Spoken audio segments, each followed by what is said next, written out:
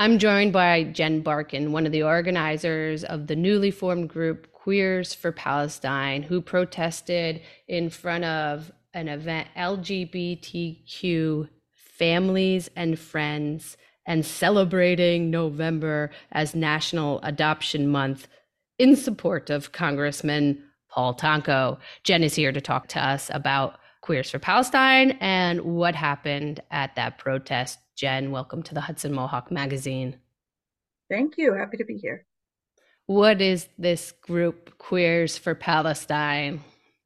A very unofficial grouping of us. It came together, I guess, a week before this Tonko action. Some of us were on a call with the Capital Region Ceasefire Coalition, which is a grouping of organizations and individuals who've been organizing to push for a ceasefire in Gaza over these many horrible weeks. And we, in that meeting, were looking for events where we might be able to find Tonko at home in the district because it was the week of the federal holiday of Thanksgiving, and the Congress people were home in the districts. And so several of us on the call who identify as queer stepped up and said, hey, we will organize something for this event, LGBT Democrats fundraiser for his campaign. Jen, this is not the first event where the message was to call for a permanent ceasefire directed at Congressman Paul Tonko. There was a die-in in front of his offices. Why target Congressman Paul Tonko? Right. So Tonko is the member of Congress who represents Albany and Troy and some of the surrounding areas. And we have been pushing the entire time for him to sign on to the resolution that Cori Bush has put forward, House Resolution 786, to call for immediate de-escalation and ceasefire and humanitarian aid. And that over the last, month and a half, a number of Congress members have signed on to, and Paul Tonko had not.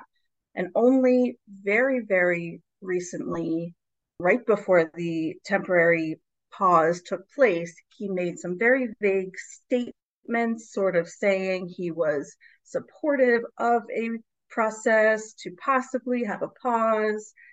And then basically during the ceasefire, maybe right before it started, made again some slightly stronger, but still just his own personal statement about, supporting there being a pause and wanting some aid. But we really said, this isn't what we're asking of you. We are asking you to sign on this resolution, to join your colleagues in Congress in this shared message to the presidential administration, to the Secretary of State, to ask them to demand that they do everything in their power to stop this terrible atrocity, to stop the genocide. And his statements have not been strong enough. And so we've promised, as a coalition, and to not back down, to keep, many of us have been calling his office every day for a month and a half, as well as being out in the streets at the action you mentioned and others. And this was just one more way that we thought we could actually,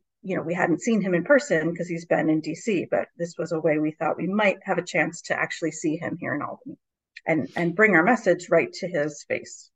So on Monday, November 27th, this ad hoc group, Queers for Palestine, gathered in front of this event, hoping to catch Tonko going in. Was that the objective? Yeah, exactly. Yeah, we'd hope to sort of use a tactic known as bird dogging to sort of catch him on the street. We had one of our members of our group, who is a queer Palestinian American, was prepared to approach him and address him and ask him why he hasn't signed on to the resolution and will he do that. Equally with that, we knew that members of the local LGBT community, folks who have the funds to donate to him, $50 a head and more for this event, were going to be there as well, and we'd be seeing them. So we had prepared a handout to give them that we got some great material from a No Pride in Apartheid campaign that had been put out by the U.S. Campaign for Palestinian Rights, and had some information about, the importance of queer people being in solidarity with the people of Palestine, queer Palestinians, and the rest of the Palestinian community And so we aimed to be able to interact with those folks, to encourage them as individuals to support the Palestinian cause, to support ceasefire, and with the ear of Tonko inside the event to give voice to the same message we were there to give voice to, which is that we were wanting him to push for a permanent ceasefire, nothing less. And to really, beyond that, to end military aid to Israel, to end the occupation, and to do whatever is necessary to rebuild what's been destroyed in Gaza. I was just wondering, as a follow-up to that, why have this like affinity group of queers within the greater movement of people calling for a permanent ceasefire?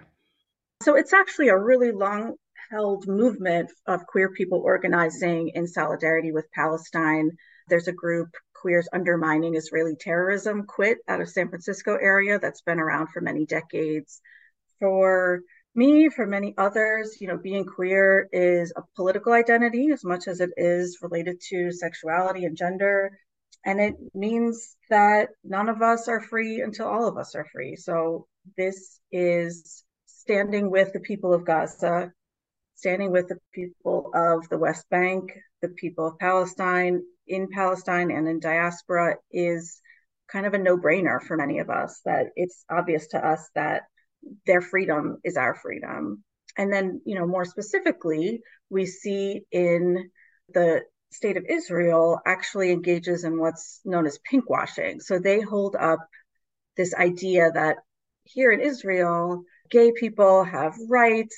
Here's the rainbow flag. Here's a rainbow flag held by our people in our military.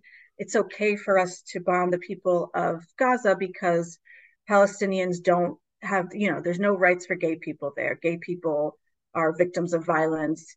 Queer people don't have rights there. So we're your allies here as this fantasy land for gay rights. But it's another, the Israeli government has a lot of nuanced and powerful messaging to support the Zionist mission of holding up this land that they've claimed for the last 70 odd years. And it's not accurate that gay and queer people in Israel, have all possible rights. That certainly isn't true for gay and queer people of color in Israel, which there are many. It's not true for gay and queer people other than Jews, don't have the same rights as others.